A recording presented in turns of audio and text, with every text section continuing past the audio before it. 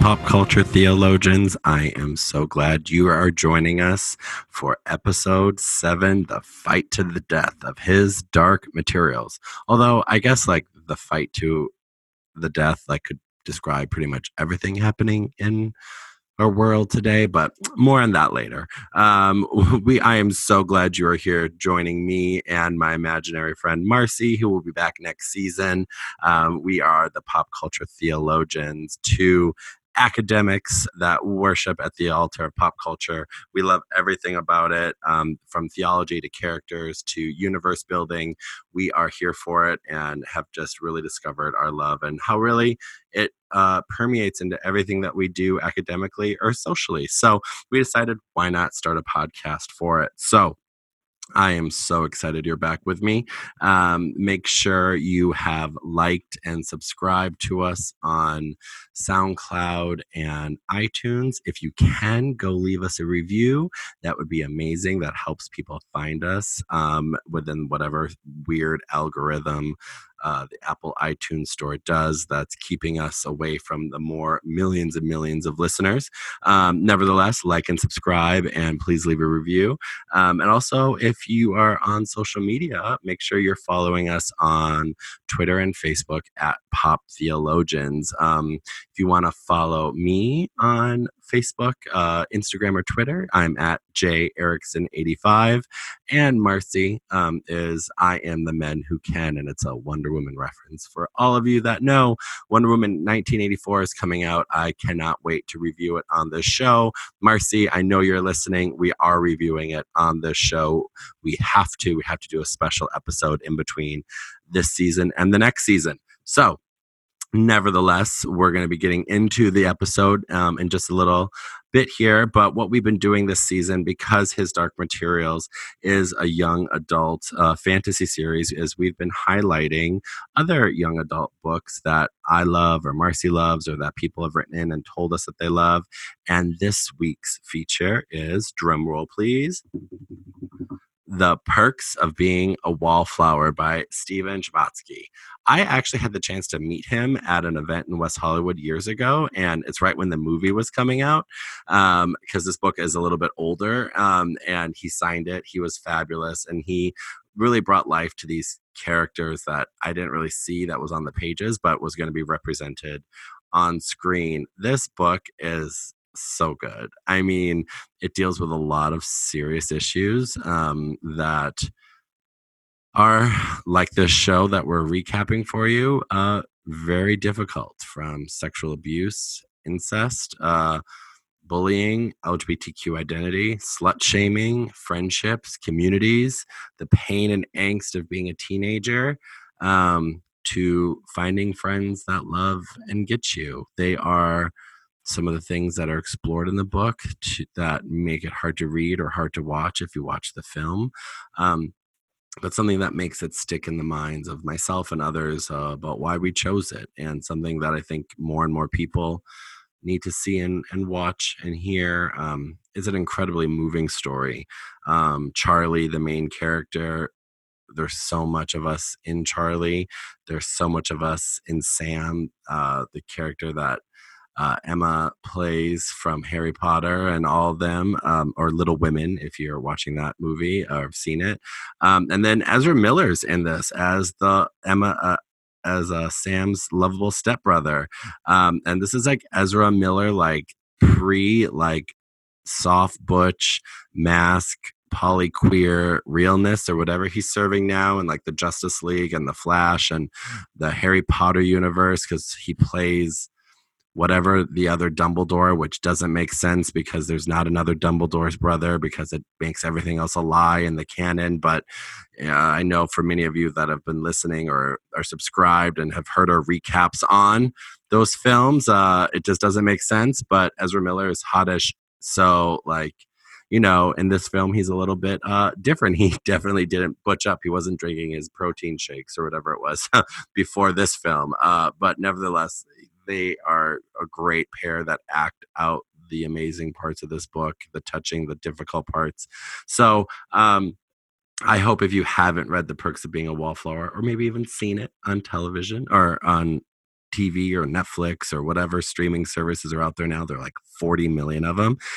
Go check it out. It's an incredibly great book. If you have people that are struggling with certain things, this is a great book to have a cathartic reaction to have this type of emotional reaction and coming out of it, I think in the end better. So that's my strong recommendation of that book, The Perks of Being a Wallflower.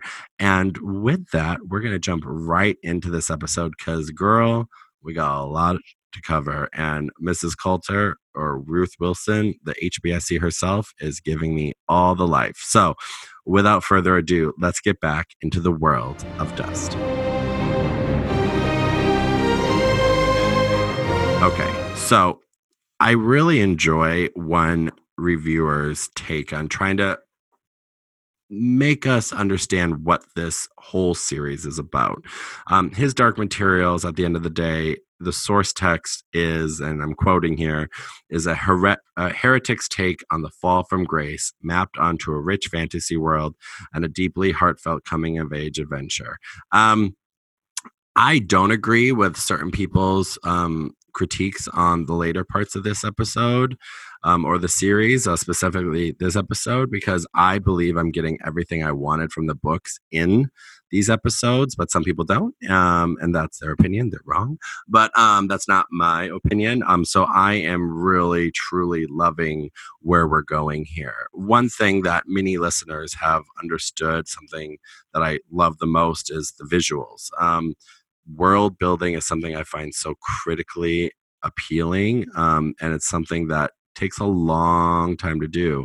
Remember, we're set in a fantasy world that's not like our own, and then we're actually set in our own universe with Will, and so we have to understand that there's a mixture of realness, stuff that if we were to walk out our own door and see, but then stuff that we have to give belief that if it doesn't exist, but it exists in this alternate universe. And so I'm truly in love with the world building and how that's just been achieved right now through some of this, the amazing rich characters, the amazing rich background, the narrative that's being developed, and then obviously the stunning visuals.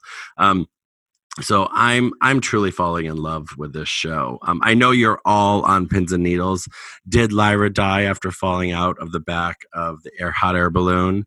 The answer is no. She survived. I don't know how she survived. I'm gonna go with it.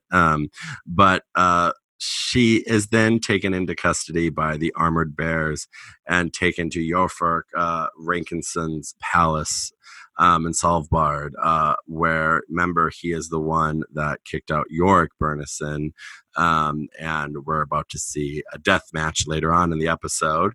But nevertheless, she's taken there to be with the Bear King, and we are understanding that there's much more there for the susceptibility of these bears, specifically Yorfur. And if I'm butchering his name, I'm sorry. But nevertheless, I'm going to persist.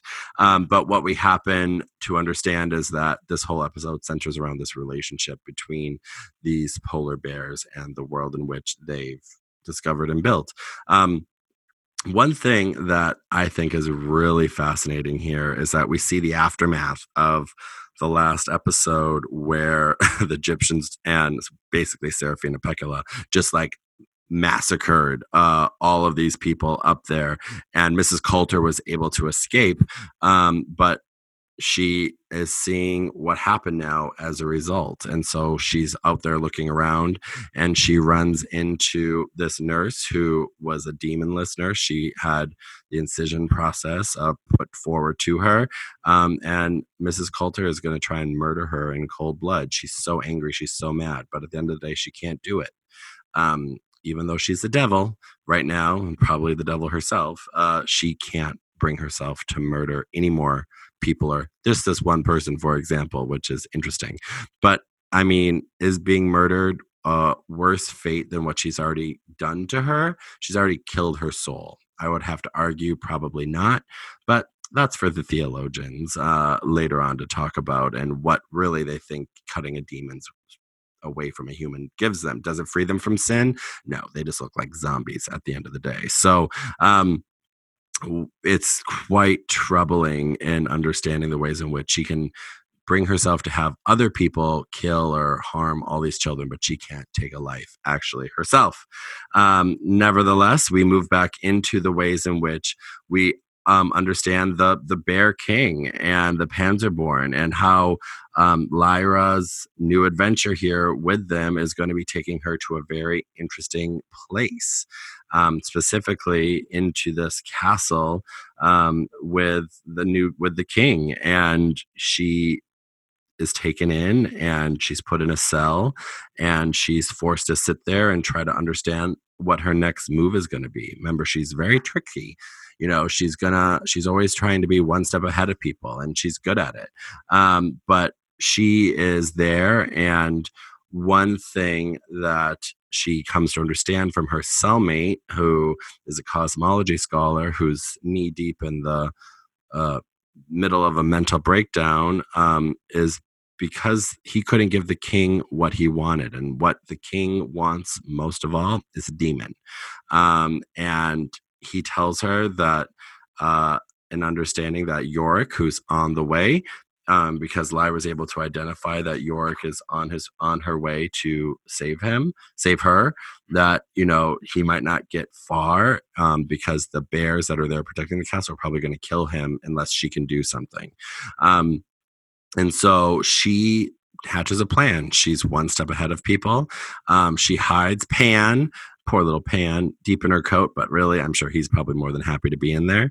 And she starts demanding an audience with the Bear King. And what her idea is that comes to her is that after meeting with the Bear King, she says to him, because remember, he knows Mrs. Coulter and really what was going on at Bullbanger, is that they weren't these scientists just cutting demons away from children. They also found a way to give bears demons, because that's the one thing he wants the most. And instead of giving the honor to being the first, person, um, that could get a demon, they were going to offer it to his nemesis, Yorick Burnison, the person that then, the king would see as Mrs. Coulter betraying him with. And so he is enraged. But luckily for him, lo and behold, Lyra is that demon, and she wants to be his demon. She wants to be the demon for the king, and that she basically is there to serve him. The bear is a little bit smarter than that. It's not as simple as saying, "Hey, I'm here to be your demon." He asks her a question that only he would know, but because a demon is supposed to be a part of someone, they're supposed to know these answers. Luckily, she has the alethiometer, and she's able to pull it out and answer the question, who the bear's first kill was. And what she goes and is able to find out is the first bear that the king killed was his father. So the truth hurts, as Lizzo would say. But now some people have criticized this. This is how it's in the books, folks. So like hashtag get over it. But understanding that, the king bear himself, now that he has a demon, is very happy, and he does not want anything to happen to that. Remember the alluring nature of Mrs. Coulter offering him the baptism, the first bear to be baptized. That's something that he found very appealing. So why wouldn't he want a demon or a soul in this way? And so understanding the ways in which he is trying to utilize what Mrs. Coulter couldn't give him, but Lyra now is, makes him basically putty in Lyra's hand. And so understanding how what we're going to get into, nevertheless, is the bear fight to the death. But Lyra is always cunning and above and continuing to think 12 steps ahead of everyone else. We go back and we quickly flash forward to understanding that Scoresby and Hester and York all crash landed, and Seraphina arrives, and she says that Lyra is safe, but she needs help, and that's where York goes to run after and come to the Bear Castle. And that understanding the ways in which Mrs. Coulter is still dealing with the aftermath of the Bolvanger destruction, because it's not just that they've freed all the children and everything. Lyra destroyed all the equipment, so they couldn't do it anymore. So she's got a lot to answer to, and a lot of people to answer to. So what we get to now really is the crux of this whole episode. It's not just the fight itself between the king and Yorick. It's the horrific look and feelings that we get from Lyra and her terrified face. In understanding the ways in which, in both the book and film adaptation, Yorick challenges the king outside the palace, where every bear and Svolvær can witness it, he's there to prove a point. He's either going to die and get his honor back and become king again, or something's going to occur and he's going to die and Lyra's plan doesn't work out. Obviously, I think you all know what happens and where we get there. But what goes on in this fight is that Lyra herself is trying to understand what death is, and all the actions in which she's put into motion are starting to have real impacts, real effects. And Yorick and the king fight to the death. And at the end of the day, we don't see Yorick finally kill the king, but we see Lyra's terrified face. And I think this symbolizes continuing how the book is talking about her growing up, but in a really quick and fast-paced way. These are all things that terrify her. These are all things that she's put in motion herself, but she has agents that are doing them, in her will, whatever, that she's willed it. But nevertheless, Yorick wins. He's able to kill the king. And he overcomes and will be the Bear King again. He wins the battle, and like many moments in the series, if you know the source text and if you know what's actually going on, it does help fill in a lot of the blanks. But the show itself, I think, with the CGI with the bears is so fabulous, and this is so good when we see it. If you watched the movie, I was not impressed with it. It seems so cheesy. There's something much more real and something more at stake here for all characters involved. And Lyra's duping of the king originally is much more believable, in my opinion, than what it was in actually the books themselves. In the books, it just seems like, the character of Lyra growing into this master manipulator, or Silvertongue, as we come to see what she will be called later, and the word, the new name that Yorick gives her, he dubs her Lyra Silvertongue. This friendship that develops between them is something that's so beautiful. One of the most beautiful parts of the entire series, because he loves her and will fight for her. And so what really is going on here is Lyra's continuing to grow up and understand that the world isn't such an innocent place like at Jordan College that she came from in the first episode. We get back then to our universe, our world, like we talked about, the believable world, and Lord Boreal and Will and Elaine Perry. I am just loving them. Will is such a great character, and introducing him into the series in the first season versus having it be something that we saw in the second season allows us to start bonding with him, especially in the next episode that we'll get to. But we're able to see the choices that Lyra and Will make at the end of that episode, and just the bond that's going to be developed. But what we have here is that the fight to the death is literally supposed to be the ways in which the bears fight and kill each other, but it really does have something to be said about Will's development.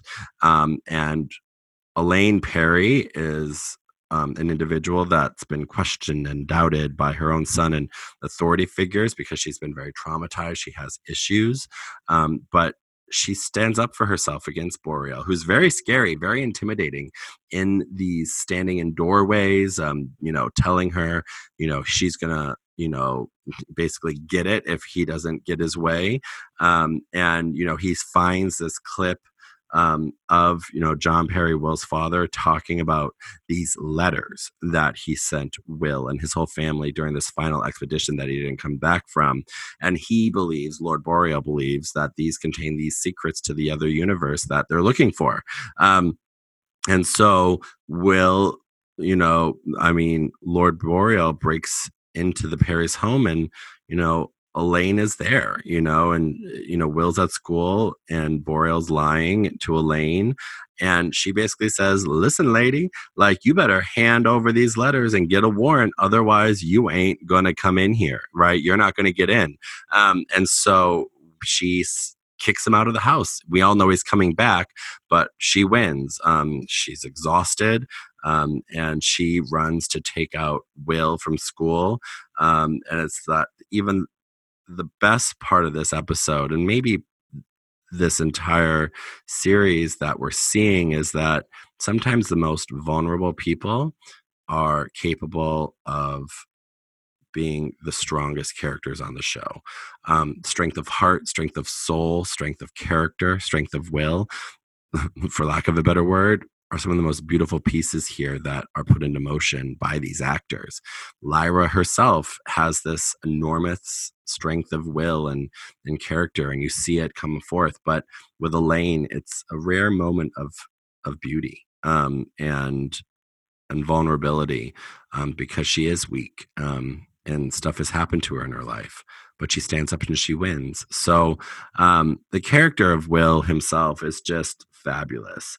And Will kind of doesn't know what to make of his mother's bombshell, by saying that not only does she say his father's still alive, but that someone broke into their home while they were gone, and they need to get out of there as soon as possible. So he takes her and puts her away, and offers to, he drops Elaine off, his mom, and he's going to go back and clean up the house. But what happens is where the letters are hidden in this writing case, it's safe. But these thugs that Boreal has sent are back to basically break in and find out where they are. And Will's there. He's hiding in the house, and one of the thugs comes out, and Will bursts out onto this landing area, pushing one of the men as hard as he can towards the exit. But before he can make it down the stairs, Thomas, this individual, loses his balance and topples over the balcony, railing to his death on the first floor below. And you see the reaction that this has on Will. It's not just the fight to the death for him. It literally is a fight to the death, because he now has killed someone. He isn't a murderer. It's self-defense, obviously. But in this last moment, he doesn't stop back at his boxing coach's house to fetch his mom. He runs away into the street, and scared, because he has not only these letters, which everyone wants, to understand this universe, this mission Lord Boreal has been sent on, but more importantly, he's no longer the same Will. He killed someone, out of self-defense, of course, but he literally had to fight to the death to save this type of innocence that he was hoping to read and understand more from his father. So we go back quickly, back to the HBIC herself with Mrs. Coulter, and understanding that she really messed up here, because basically everything was destroyed, and she's there with Father MacPhail, and he basically tells her that the king bear that she's been manipulating is dead, and that her plan to keep Azriel tethered is doomed, and that she's basically done. Like, she is done. You're fired. Get out, right?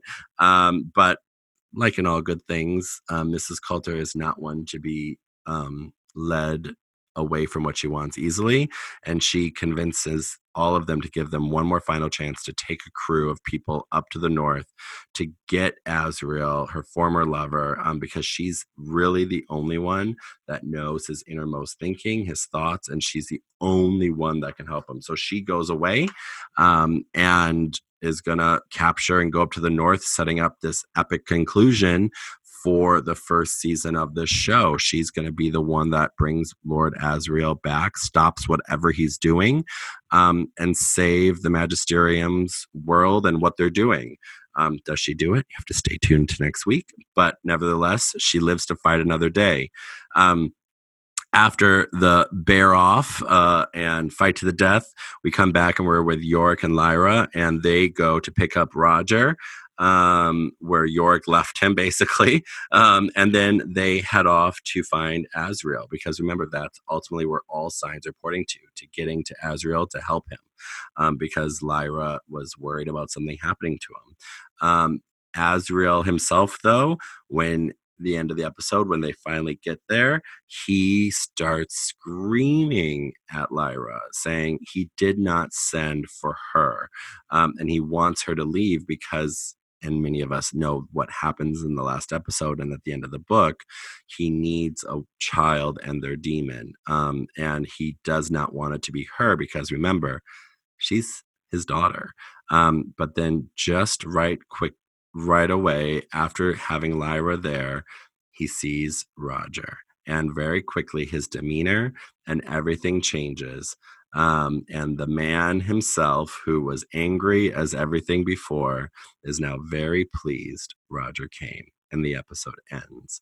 And we're wondering, what does this mean? What happens now? Why was he so happy Roger was there? If you've read the books, you know why. And we get to it in the most epic conclusion that I have really seen. I love this episode. I think it's a great middle episode, setting up, the penultimate, the ultimate season finale for season 1. And I think it really sets us in a place where all these characters are finally going to be in the same area, and who prevails or who doesn't is going to be all the stakes in the game. All the chess pieces have been moving this way, and we're going to see who survives or who doesn't. It's called His Dark Materials for a reason. So with that, I hope you are subscribed to us on iTunes, like us on Facebook and Twitter, leave us a review, tweet me why you love The Perks of Being a Wallflower, or why you don't. It's okay if you don't. And I hope you'll come back for our last episode of this season, where we'll announce the next season and the next show we'll be doing, but we'll ultimately talk about the final episode of His Dark Materials, episode 8, which is called Betrayal, and we've got a lot to talk about. So I'll see you next time, and I hope you have a great night. Bye.